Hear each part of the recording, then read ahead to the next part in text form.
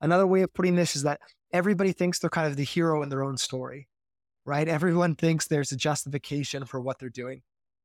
And the reason for this is that our action, our impulse, is only ever a result of our assent. There is no, and the Stoic phrasing for this was that there is no impulse without assent. Welcome to Stoic Conversations. My name is Caleb Ontiveros. In this conversation, Michael and I talk about Epictetus's psychology. We start with the ancient Stoic theory of mind, then move to how we can use the Stoic psychology to understand others and ourselves better. In particular, we go through the radical Stoic ideas that no one does wrong willingly, and that weakness of will is impossible. Here is our conversation. Yeah, super excited for this one, Caleb. I mean, I'm always excited whenever we get to talk about Epictetus, so this is no different. But I wanted to talk about Epictetus's psychology, really his philosophies of the mind and the implications that has for how we act, and importantly, how we should act. And I guess, and most importantly, how we act better, how we become better people. And the reason for that is that unless you're really understanding the building blocks that Epictetus is working with, or the ancient Stoics in general, it can be really tempting to kind of put onto them contemporary conceptions of the human mind, or contemporary conceptions of how the mind works, and not even scientific conceptions, just these kind of folk psychology, intuitive perceptions of how the mind works. But when you do that, when you read those into the Stoics, you actually miss a lot of the value of what the Stoics are saying, because you misunderstand what the Stoics are saying. And so whether or not this Stoic conception of human psychology is 100% right, it's almost certainly not, right? Because we have years of work, thousands of years of work kind of pushing human psychology to its limit. They certainly got some things right, but whether or not it's entirely right is kind of beyond the point. I think by having an understanding in place, you're able to understand what they were saying. And if you understand what they were saying, you're able to take into account. So for me, it's not just this kind of descriptive account. It's this prescriptive account. It's this view of what we should do, how we should improve the workings of our minds to become better, more thoughtful people. And we can't really absorb that positive advice, absorb that recommendations, unless we understand what they're talking about. So what I wanted to do with this podcast is kind of lay that foundation the way that Epictetus provides it.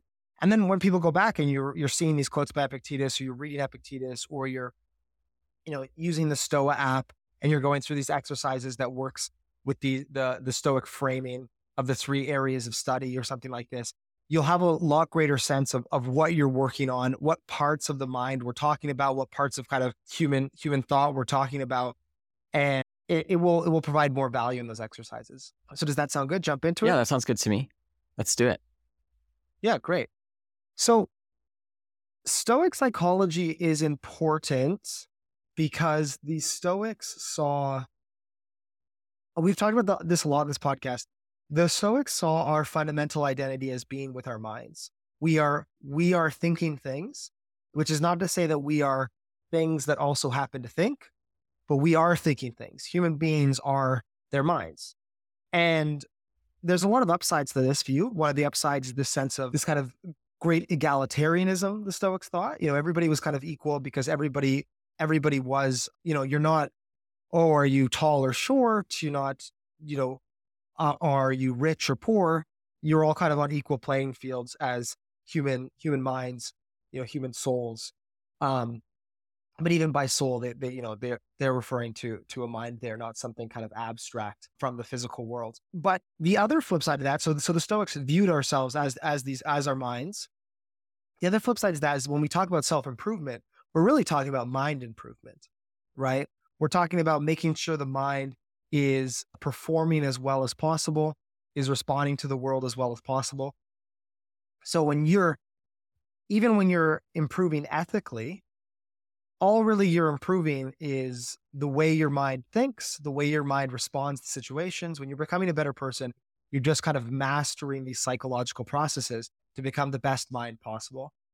A mind that tends towards what is true, and not a mind that tends towards, thinking what is false, being misled, getting caught up in extreme emotions. So we want a sense of psychology because the entire Stoic sense of self-improvement relies on self-improvement is just mind improvement. So we need to understand what the mind is to really understand self-improvement. Now, the first, I guess, technical deviation the Stoics make here, which is crucial to their philosophy but often gets left away, is the idea of the hegemonikon. And so the hegemonikon is the ruling faculty. So when we say something like you are your mind, the Stoics themselves didn't think of the mind or the soul as being so focused on the brain. They thought of it as being this rational breath that permeates the entire body, and that's how they understood. You're able to move your fingers. Something happens, something cuts your hand, and you feel it. You feel angry, and your face flushes. They understood, maybe in a way that we could communicate to our central nervous system now, or something like this. They understood that what was happening in the mind was permeating the entire body. So they didn't just correspond it with the brain. But what they did correspond as being our sense of self, or our idea of ourselves, is the hegemonikon, which is the ruling faculty, which is the part that controls everything else, the part that determines the rest of our body and the rest of our psychological responses. And in the hegemonikon, there was a number of faculties, so a number of capacities or things that the hegemonikon could do, the things that this ruling center, this really seat of identity could do. And some of those are what we relate to the senses. So that was sight, smell, hearing, taste, touch. That's very common in today's psychology. Say, look, this ruling faculty has those abilities to perceive. They also gave it, interestingly, the skill of reproduction. So the ability to produce more hegemonikons, to have children, and voice, the ability to make sounds. But in terms of our psychological processes that we care about, in terms of Stoic practice, there was another 4 which were critical, which was impression, reflection, assent, and impulse. And unless you're really across those 4, Stoic therapy and Stoic psychology are not going to make sense. Those are the core rational abilities that are going to inform our choices, our behavior, our emotions, and really the outcomes of our lives. And that, again, is impression, reflection, assent, and impulse. So in terms of what those are, we can go through those one by one. So the impulse is a representation of the world that the mind is able to hold. There was a lot of metaphors of this. The Stoics use metaphor of kind of like a seal, a ring sealing itself in wax. So there's this representation there was this understanding even then that the representation in wax might not be exactly the same as the ring that gave that seal, but you're referring to kind of that wax representation, that wax impression that gets left in your mind. And then there was impulse. And impulse is a psychological force, a motivational force, away or towards or away from an object, towards or away from the impression in this case. So on an animal sense, the view is that, a dog can see food and gets an impulse towards that food. They receive an impression of food. Likewise, a dog can see a larger dog and receive an impulse to run away from that dog. A quote here from Philo is that the animal is superior to the non-animal. So this is, plants or rocks in 2 respects, impression and impulse. An impression is formed by the approach of an external object which strikes the mind through sensation. So again, that metaphor of striking, they're left with this impression, and then some impressions won't produce any impulse, but if it's about something that the animal by nature is directed towards, like food, or by nature is directed away from, like a predator, they'll then receive an impulse. And this is a really basic input-output way of thinking about the mind. And the Stoics thought this was representative of animal thinking. It was information in, it kind of goes through nature, so instinct or nurture, but nurture in this case is training. You can train an animal to have a different response to food, right? Mm-hmm. An animal might receive the impulse of food and they might run towards it, but you might train them to sit. You might train them to stay where they are. So, but it's still kind of input output. They get the information and then they get the impulse outwards that goes through this this process of going through either their nature as an animal or their training as an animal. And so that's the first two parts, impression and impulse. Now, the other two are reflection and assent. And I have a quote here by Origen that I'm taking are from Long and Sedley's The Hellenistic Philosophers, which is a compilation of ancient sources on what the Stoics thought. So we've lost a lot of the original sources from the Stoics, but what we have other people quoting them, discussing them. And Long and Sedley is a great collection. The Hellenistic Philosophers is a great collection because it sorts those quotes by theme or by topic. So Origen, who was a Christian philosopher in On Principles, talks about how humans differ from animals in terms of their psychology, according to the Stoics. And they note that a rational animal, however, in addition to its impressionistic nature, has reason, which passes judgment on impressions, rejecting some of these and accepting others. So the distinction here is that, if a dog is just impression and impulse, then a human also has reason, which is capable of rejecting some impressions and accepting others. Reason, which can also be called reflection, is this self-reflective capacity that humans have. So if animals are input-output, the human has the special ability, based on the way our mind works, to pause things and go, whoa, we're okay. I have received, I saw this. Was it true? Is it the case? What is my impression a reflection of reality? Humans actually have the capacity to do that, to think, to self-reflect. And in that moment, self-reflection is not just pausing, it's then judging. It's then saying, okay, yes, I do think this impression reflects reality, and I will feel what I will feel if I take this to be true. Or no, I don't think this impression reflects reality, and I won't take it to be true. And so the way I like to describe it is that if impression and impulse in an animal is there's like a little black box where it's input, output, and what is produced the other end is dependent upon their nature and their training. For humans, it's not a black box. For humans, we have the capacity to engage in an action in between that impression and that impulse. And that action is this reflection. Assent is the judgment. Do I assent to it as true, assent to it as false, or suspend judgment? And then the result, the impulse, the motivation, the feeling, the passion, the emotion, the output is going to be dependent upon what my reflection is, how I think about things. And those are the four crucial faculties of Stoic psychology.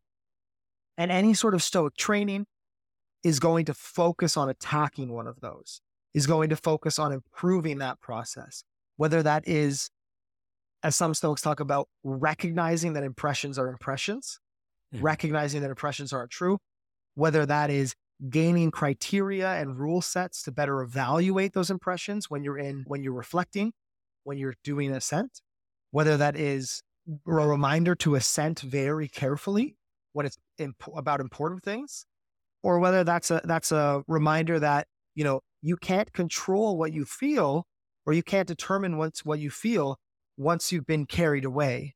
So once you've made a judgment and you've accepted that, your body's going to kind of have a natural reaction. And so the moment to intervene is in that moment of judgment and reflection. The moment to intervene is not in kind of the suppression of feeling. All of these ideas, all of these Stoic therapeutic ideas are working off this 4-part system of the human mind, or the hegemonicon, the ruling faculty. Anything you want to add there, Philip? Yeah. Well, how do you think about the following description? So as the Stoics are trying to do, we're trying to live according to nature. That requires an understanding of human nature. And as humans, the Stoic philosophers saw us as choice-making machines. We are choice-making creatures. And what are we making choices on? Well, we're making choices on the impressions we receive and the impulses we have. And how do we make those choices, if you will, via reflection, controlling our attention, deciding to pause, and assent, deciding what to accept as true, deciding what to judge as true. How does that sound? Yeah, much more to the point. That's perfect. I think that's great. And I think to add to that, we're making choices about if those impressions are reflections of nature. So that point about going back to living in accordance with nature, we're making choices about this impression, does it represent the way the world actually is? Mm-hmm. And that's the way that your choice can be in accordance with nature or not, is your choice is like, yeah, I think it's good to do this. Well, is it actually good to do this? Or I think this matters. Or I think I'm actually harmed when someone insults me. Is that really the way the world is? Is that if you say yes to that impression, that this person insulted me, so they deserve anger, they deserve revenge. If you say yes to that impression, is that choice representing the way the world actually is? Is it in accordance with nature? And that's kind of the crux of ethical behavior, which you can't do unless you've mastered or understood these kind of psychological processes. One thing I wanted to add to this is that assent is not all assents are equal, I think is one thing that I wanted to add. So there's this concept of Stoic psychology as well about weak assents and strong assents. And so it is not just that I receive an impression and I say, well, this is true or this is not true. So someone might say to me, virtue is the only good. And so now I have this idea in my mind, virtue is the only good.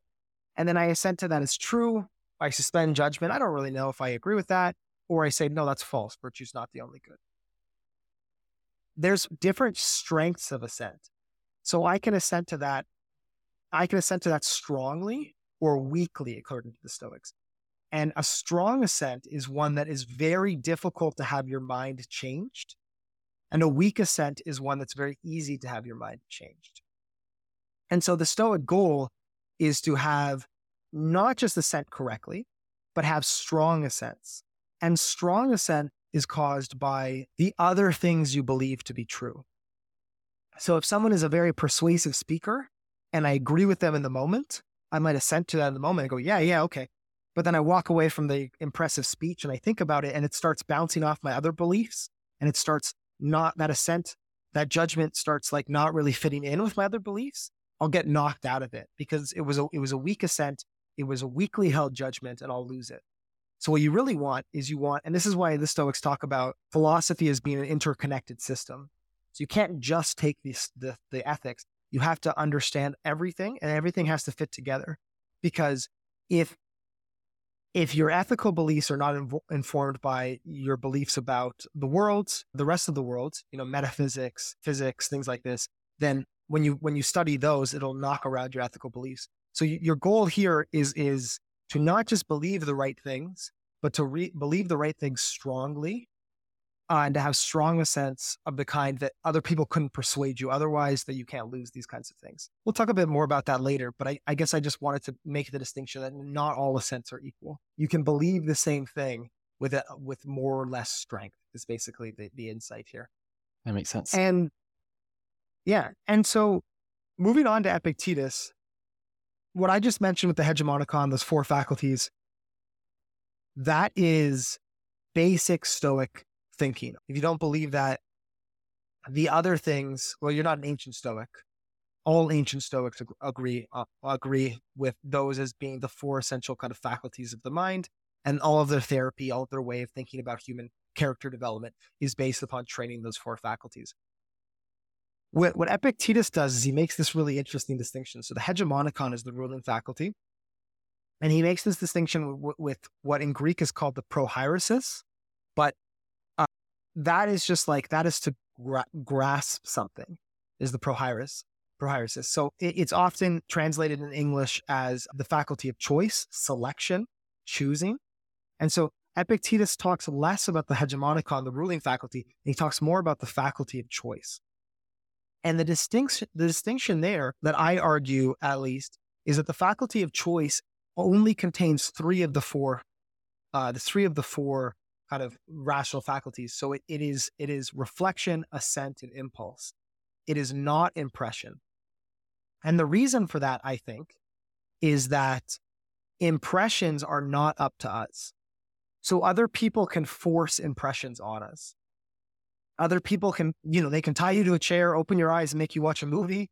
They can bring an air horn when you're trying to sleep. Other people can force impressions onto you.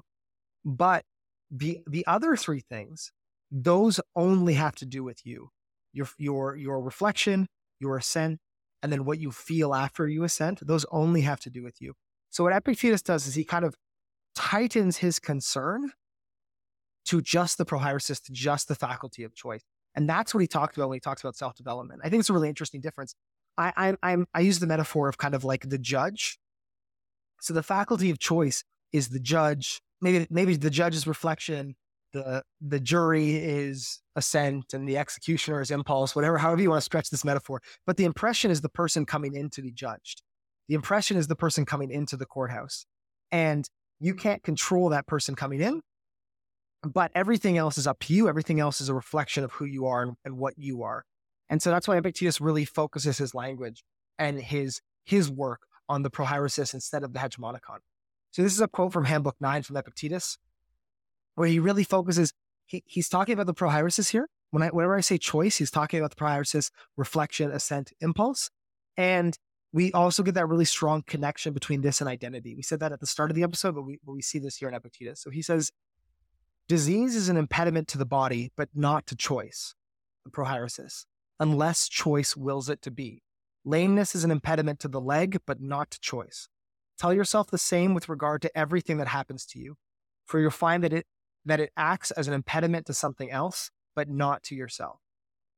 And so the idea is this prohairesis becomes this kind of core that cannot get affected by external things, and it becomes this reflection of you that your job is to cultivate and perfect. And that's the distinction there that I think a lot of people lose reading Epictetus, which I think is a great innovation of his to focus on those three parts. Yeah, that's right. We sometimes talk about Stoicism being a matter of identifying with your mind, controlling with what's in your mind. But Epictetus helps us be more precise. We're focused on specific aspects of us and of our mind, and that helps us focus on our ability to reason and less about worrying about particular impressions or sensations that arrive due to no cause of our own. I think it's a common experience for anyone who's meditated to notice that impressions will just occur even without any prompting. If you just sit for a while, you'll notice particular sensations arise, particular thoughts, and it's what happens next that matters for the Stoic. Practice Stoicism with Stoa. Stoa combines the ancient philosophy of Stoicism with meditation in a practical meditation app. It includes hundreds of hours of exercises, lessons, and conversations to help you live a happier life. Here's what our users are saying. I'm new to Stoicism and wanted to dive deeper with guidance. Find it available for free download in the Play Store and App Store. Yeah, and as you point out, that's often happening when you're meditating in a quiet room by yourself. Try to walking down the street and you'll be accosted with everything, whether that's rude people, loud noises, smells. These are not the things. These are not reflections of you. Even though they become parts of your mind, they're not really reflections of you. Epictetus shrinks that idea and that focus down to just the reflection, assent, and the consequences of the assent, the impulses. Mm-hmm. Anything you wanted to add to this before moving on, Caleb? I think this is one of Epictetus's most useful philosophical innovations, if you will. A very clear statement of the Stoic view of identity and a absolutely sort of essential concept, this concept of prohairesis, or to use the English language, this idea that we are choice-making beings is crucial and still underrated, I think, by some modern Stoic.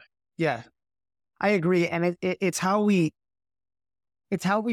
preserve a lot of equanimity or preserve a lot of calm in difficult situations by making and understanding that distinction. It's also what prevents a lot of anxiety. Just before this, I was just reading Epictetus' discourses, and I didn't write this one down, but he had a line where it says, whenever anyone's anxious, I just ask myself, what do they want that's outside of their choice? Because they can't be anxious if they don't want anything outside of their choice. He said, this is why the lyre player, the musician can play by themselves without stress, but gets nervous in front of the crowd, because what they want is the crowd to like them. But the crowd liking them is outside of their choice. And not literal, not even when he says that, he doesn't say, not up to you. He's not even saying you can't control it. He means literally it's outside of those psychological faculties. It's outside of that. It's in the world beyond your reflection, assent, and impulse. Another thing that I wanted to bring up that Epictetus raises, and he actually focuses this. So now we have so at this point in the podcast, we have kind of the I would say the foundation of Stoic psychology. Okay, that's how the Stoics think the mind works. Well, what does that mean for progression? What does that mean for me becoming happier? What does that mean for me dealing with emotions, anxiety? What does that mean for me becoming a better person? So we can say, okay, that's the foundational understanding. What does that have to do with self-improvement? And now we'll get into some of those ideas and why that understanding of psychology was necessary to go there. But one other thing Epictetus talks about when he talks about self-improvement is the idea of preconceptions. These are prolepses. You can almost think of these as innate ideas. I think innate ideas has a fair amount of philosophical baggage, but there is this idea of them being, they are innate and they are ideas. They are ways of thinking about things. And what preconceptions are is they are human psychological tendencies to put things in certain kinds of buckets. And so a really easy example of a preconception is something like good. That's a preconception. So every human being understands what it means for something to be good. What it means is I want it. It's better to have it than not to have it. If given the choice, I would choose it. That's what it means for something to be good. And that's a preconception that we all share. This is contrasted with the idea of a concept or a non-innate idea. And these are ones that we make over time. Kids aren't born knowing what a horse is. Kids aren't born knowing what video games are. These are things that they develop over time, experiencing things. But these innate ideas are shared by all humans. These preconcepts are shared by everybody. And so what Epictetus says with our moral progression is that the issue is not actually these preconcepts. The issue is applying them correctly in particular situations. So we all share the idea of good, but the issue is, well, what actually is good? What should I actually apply that label to? What should I put into that bucket? We all know what it means for something to be bad, but what should I put into that bucket?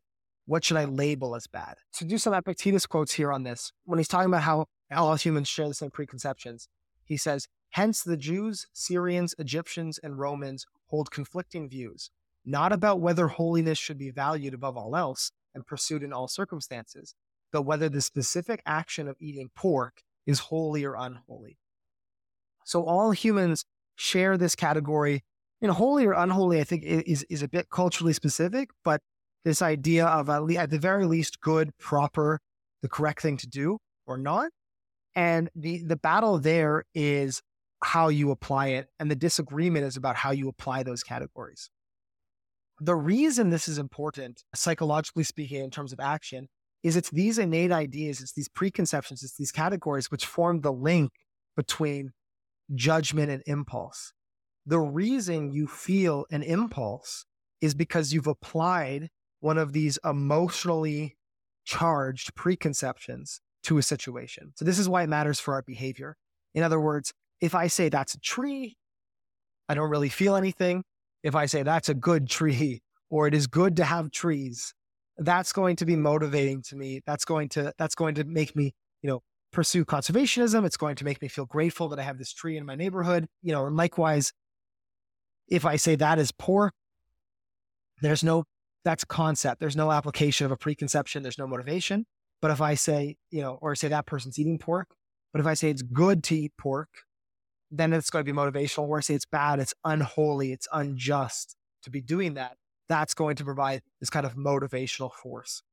Mm-hmm. And so Epictetus, another quote by him, is about how almost all of actually making use of impressions. So he talks about our moral progress as making correct use of impressions. So the impression comes in, we reflect and we assent to it correctly. But what it means to make correct use of impressions is both these kind of factual claims, so to reject the ones that are false and accept the ones that are true, but also to correctly apply, to make sure when we're judging these impressions, that we've correctly applied our preconceptions. We've correctly placed things in the appropriate value bucket. So another quote he has here is, what does it mean then to become properly educated? It is to learn to apply our natural preconceptions to particular cases in accord with nature. That's it, right? That's what he says. To be properly educated as a Stoic is to know how to take these values you have of good, bad, evil, unjust, unholy, holy, and to know when a particular impression arises, when a particular case arises, how to categorize it, which bucket to put it into. And that's a really kind of simple, if you thought of like one way of looking at moral progress, one way of looking at self-improvement, that I think would be the one Epictetus take. That is kind of, I think, a really interesting idea and something that we've lost too in our modern discussion of Stoicism. There's not as much of a focus on preconceptions as at least Epictetus would like there to be. So I know that's a lot. So happy for you to jump in, Caleb. What do you think about that? Yeah, well, it seems like the main takeaway for me is, what does it mean to be properly educated? Epictetus asks, well, it means to make good value judgments.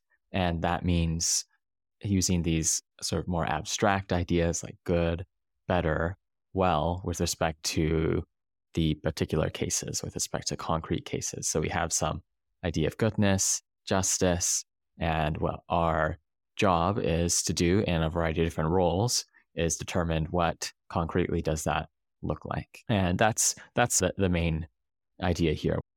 Yeah. I'm also quite persuaded by it. Yeah. It seems pretty straightforward. I don't think they're being innate or shared is that important, but maybe you do. So like that doesn't seem to me to be terribly important to the practical upshot.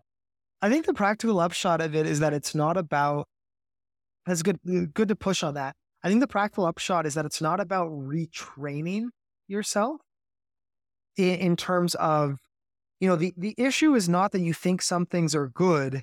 The issue is that you think the wrong things are good. The issue is not that you feel disgust or vengeance or anger. Maybe those are more extreme emotions, but it's not wrong that you feel, hesitant about some things or concern. It's that it's the wrong thing. So it's this movement away from, look, there's nothing wrong with what you're feeling at the level of what you're feeling. That is what every human will feel if they make that judgment. That is a natural human response to when you put something in the bucket of being bad or being disgusting or being awful. You are going to feel the things you're feeling. The mistake then is not your emotional response. The mistake was the categorization beforehand. And what you can train yourself in is not in the response, because every human will have that response if they categorize something like that. What you train yourself in is in the categorization. That for me is the distinction, is this focus on, which maybe is not an intuition you share, but this idea that ethically you're feeling the way you're supposed to feel if you think this is happening, if you think this is true. This is the way humans are supposed to feel when they think these situations are happening. If you're feeling angry, if you're feeling vengeful, these are the ways people will feel if they think the things they think. The issue is you made a categorization mistake. You thought the wrong. And that kind of shift was an important one for me in my progress. Yeah, I think that idea, the focus on judgments, of course, there's this idea that what we think shapes how we experience the world. And hence, when we have vindictive thoughts, we're going to have a specific kind of experience. And our focus should be on our reflective abilities, on improving our thoughts, instead of, say, trying to have the same thoughts with a different experience or something like that. Absolutely. That makes a lot of sense to me. I can see why it might maybe for some people's view of human nature, as important to this sort of thing is a sort of shared conception or is innate. But on the practical upshot, for the bit that I just said, it seems like you can have that picture of the mind without assuming that it needs to be some sort of innate capacity or something like that. Yeah, I think you could lose the innateness. I think it also speaks a bit to the kind of egalitarianism of Stoicism.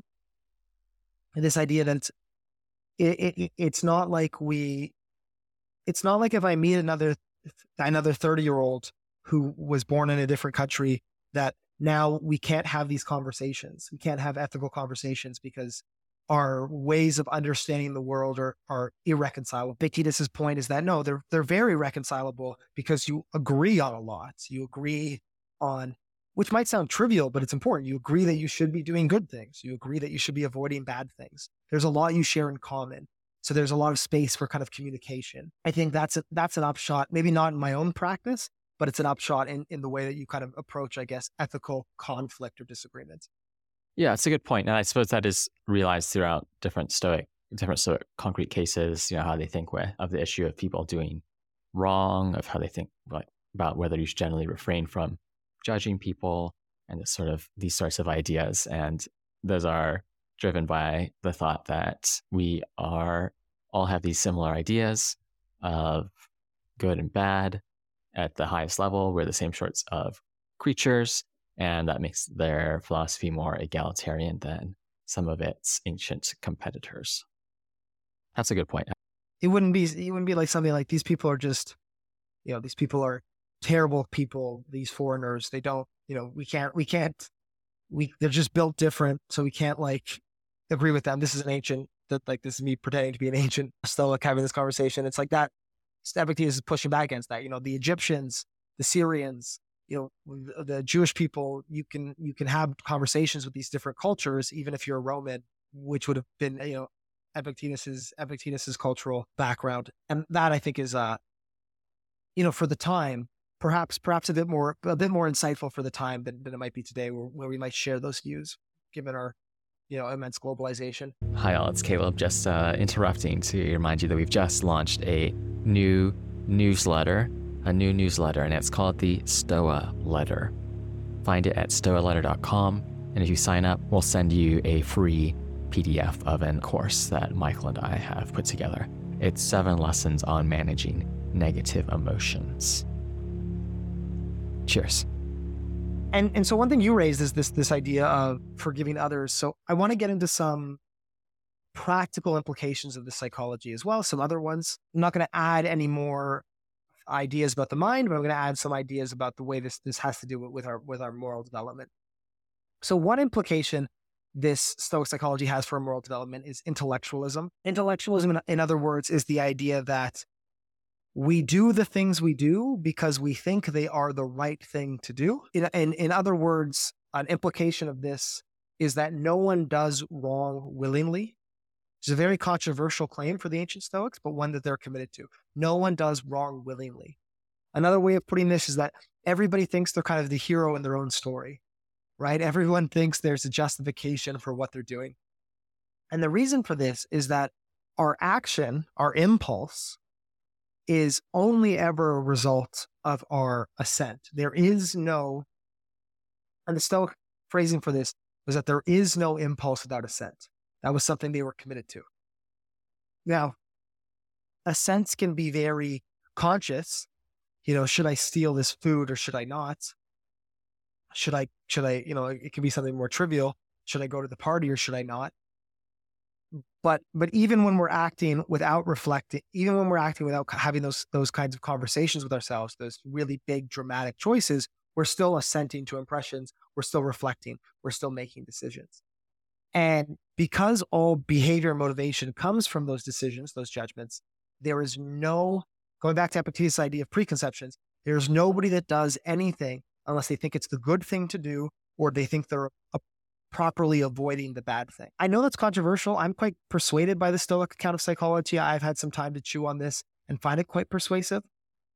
But an implication of that is in your own behavior, when you're acting a certain way, evaluate what your values are, what your thoughts were that is feeding into that behavior. The other thing to that is this idea of this kind of radical forgiveness, which is this idea that if you thought with that person that insulted you, that hurt you, that you're angry with, if you thought what they thought, you would do the same.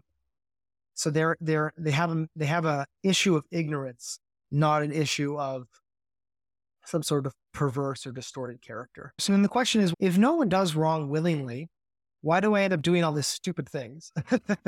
Or why do I do these things that I regret or I'm upset with myself for? That doesn't really seem to make sense. And the Stoic account of that is a lot of it can be put up to what I call hasty judgment or non-critical or careless assent. And so that means is that, look, every decision you make, every choice, every action is the result of a judgment process. Just some of those judgments are more careful, deliberate, thoughtful than others. And some of them are more hasty, maybe even subconscious, as in you weren't even aware that you did it, or non-reflective. I wouldn't use the word subconscious with the Stoics, but I would say more non-reflective, as in you didn't even think about the fact that you were doing it when you did it, right? And so the mistake is not one of there being something inherently wrong with you, something distorted with you, but the mistake is either ignorance, and if it's not ignorance, it's carelessness. It is not. Epictetus talks about when an impression strikes you, the first thing you could do, the first step you can take to becoming a better Stoic is just learning to say, stop, impression. I recognize you're not reality. I'm going to take a second to judge you, like a coin of gold. I'm going to take a bite into you to test you to see if you're real or not. And I'm going to be careful about this. And so a lot of our mistakes, first of all, they come from ignorance, but second of all, if they're not from ignorance, they come from being hasty. And that's an interesting way to think about our flaws, thinking about flaws as hastiness, carelessness, a lack of focus and attention. That's an interesting distinction, and I think a helpful distinction, because ultimately carelessness is something totally up to you to fix and totally in your power to fix, because you can train yourself to apply attention. You can train yourself to apply focus. And so recognizing that a lot of the mistakes are coming from a lack of focus, a lack of intentionality, well, that puts a lot of power into your hands to fix it.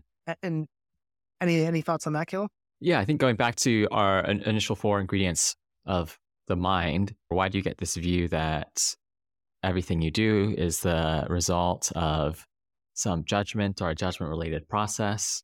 Well, when you make mistakes, going back to the 4 ingredients of mind, that indicates that maybe you weren't reflecting or pausing when you should have, or that you assented to something too quickly, or that particular impulses were the result of earlier judgments that were done in error. So there's this focus on managing, of improving these parts of our mind to reflect, to judge things as correct or not, and then act on the ideal impulses. Yeah, I would say that's totally right. Another thing that causes bad behavior in us, if we think, well, I am not ignorant, I know what kind of life I want, why am I acting poorly? Another reason for this that fits into this sense of Stoic psychology is what Epictetus refers to as weakness. And what weakness is, I talked before about strong assents and weak assents. What weakness is when you've assented to something weakly.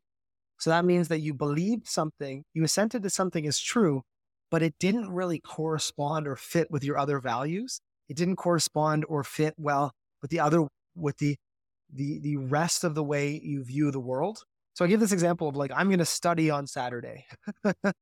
Maybe you assent to that. And in the moment you believe that, but you've assented to it quite weakly because you also very much value partying.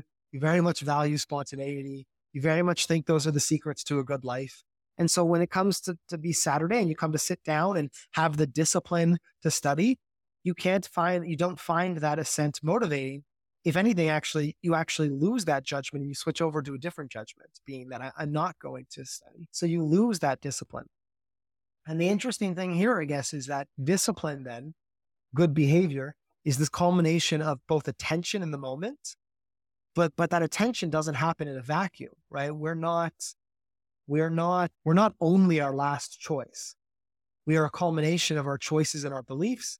And so that choice then gets measured against those other values. And if it corresponds and fits well with them, it becomes very strong. It becomes very motivating, becomes very empowering. If it doesn't, it's quite weak and it can be knocked off path really easily. So that is a conception of,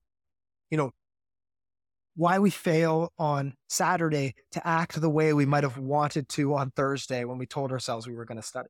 Well, it's because, your motivation was fleeting because your motivation was a single judgment in a web of beliefs, and the other beliefs did not support that judgment. So that's an account that's Epictetus' account of kind of this. He calls it weakness, and it's a weakness not personal weakness. It's a weakness of your judgments, your beliefs. They're weak beliefs instead of strong ones. Yeah, well, yeah, often they're almost just sort of made lazily, right? So last night I had this estimate that, we're going to play a game. I'm just going to take 45 minutes. I didn't think through that estimate very much at all. I just, sort of said it out loud. It was really quick. And it turned out the game was much longer than 45 minutes, which I probably could have figured out if I had taken, even an additional 10 to think about the amount of steps involved in the game. And then, the fact that there were some new players, and then I could have come up with a much more accurate estimate, but I did. And I think something that is always a useful reminder in ancient philosophy is that a lot of bigger mistakes one makes in life are kind of like these simple mistakes that I made about estimating the length of the game. I think that's always interesting. They're just other kinds of mistakes in judgment, other kinds of hastiness, or some other sort of vice in thought. One idea that I think that's worth mentioning here is this: if you have some, additional, some sort of reservations about this picture, that it does put more responsibility on the individual. And it says, look, the reason why you do many things is often because of these judgments you're making. It's not because of some outside factor. And I think that it's useful sometimes to sort of step back and think about yourself as another person and imagine, if I just saw another person in this position, what would I assume, or what would I predict they were thinking? What would I predict they want?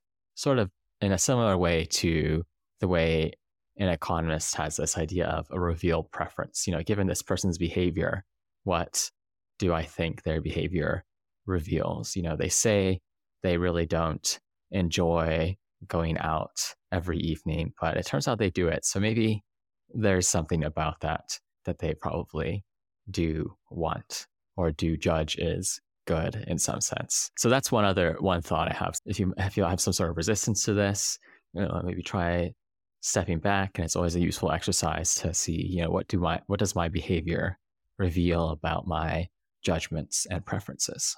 Yeah, I totally agree with that. And like what you're doing there, Caleb, which is the difference, is that instead of saying, instead of having these behaviors and your preferences be separate things, like, well, I want this, but I want A, but I'm doing B. Mm-hmm. I want to study, but I'm going out. You say, well, no, what does your behavior reveal about what you want? There's some sort of causal link there. And so we can reverse engineer what we value from how we act. Another thing that Epictetus mentions also is the kind of power of habituation. So the idea that when you dispose yourself to a kind of, so again, I would say the pushback to this, I would say the downside to this would be that it's very tempting to look at this as if it's happening in a void. It lends itself very well to as if it's happening in a void, which is to say that I am a person without history, without context. I am a mind reflecting on an impression in a void. And what do I decide to be good? And that's just not what's happening, right? As I try to give that sense of strong and weaker a sense, the strength you can assent to something or kind of make convictions or judgments is going to depend on your other.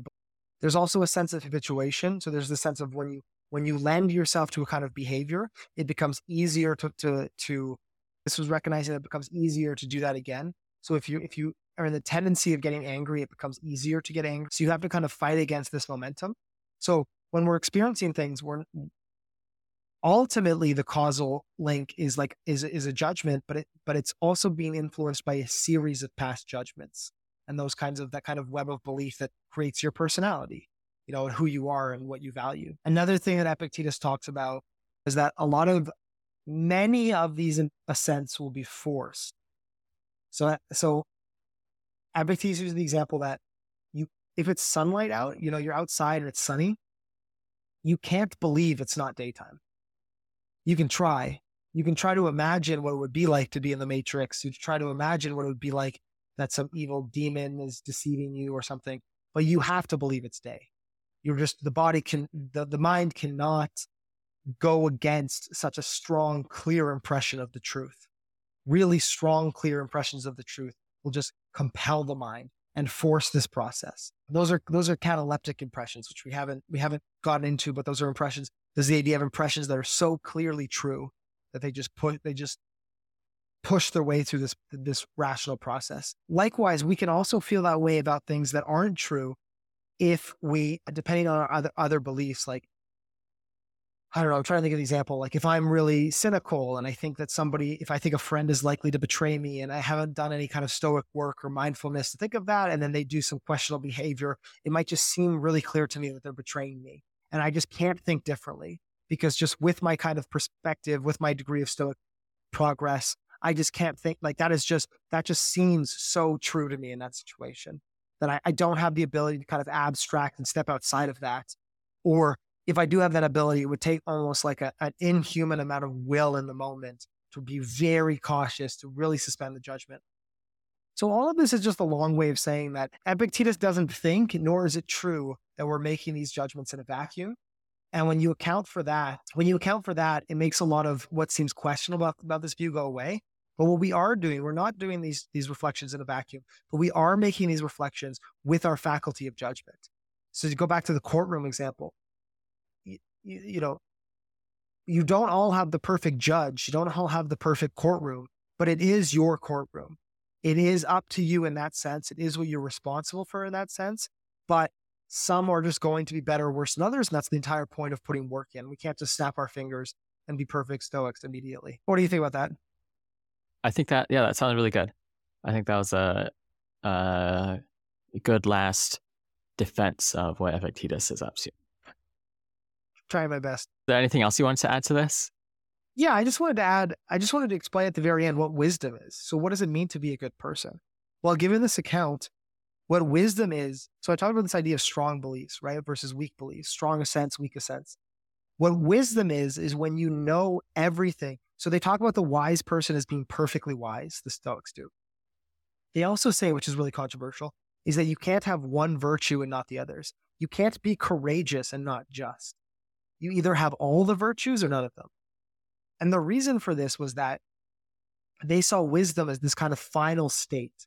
When you understand the nature of the world and yourself within it, you understand the nature of the good and what should be categorized, everything locks into place. It solidifies in this strong judgment that you can't get knocked out of if you're drunk, if you're watching propaganda, if someone's arguing against you. You can't get knocked out of it. Because the truth of the Stoic worldview is just so apparent to you and also justified by argument. It's not just clear to you. It does not just seem clear to you. You also understand why it's true, and it locks into place. And then what the wise person also is they're also incredibly adept at reflection. So they have this locked in view, and then everything that comes towards them, they're like I'm thinking of the Matrix now. So I'm using all the Matrix, like Neo when he's ascended in Matrix 1. And he's like dodging all the bullets. It's like all the false impressions come in and they're just like, clearly that's false. Clearly that's false. The true one comes in, they go, I understand that's true. And they reach this kind of ability. And that's why they're viewed as like the sage, right? They're viewed as this phoenix. They're viewed as this kind of like incredible mythological person, the perfectly wise person, right? Not only is their wisdom, their past wisdom irremovable, but they're always able to navigate moving forward successfully because they've mastered this process of judging carefully, judging properly, and they've understood what's true so they can always assent correctly. And then because they're assenting correctly, they're not experiencing extreme emotions, which are knocking them out of this path. And it's this kind of self-enforcing positive cycle. It's it's an extreme picture, which is why they're such uncommon characters, the truly wise Stoic. But it makes sense when you take this view of Stoic psychology. The end point makes sense when you see those four functions we have in play. Yeah, absolutely. Yeah. So I hope that's a useful description for people of what the purpose of human life is for the Stoics, wisdom, and what that looks like, and how you can detail that picture from understanding some of the key concepts of the mind. And then we also chatted about some of the other upshots about the Stoic psychology, namely that no one does wrong willingly, weakness of the will is impossible. And then on the practical side, there's always this focus on improving our reflection, being thoughtful, and not just lazily assenting to anything or assenting to things in order to protect our ego, but of course, always focusing on seeing what is true to the best extent that we can. So that's my attempt at summarizing what you've been up to here. Is there anything else you want to add to that? Well done. I think that's great.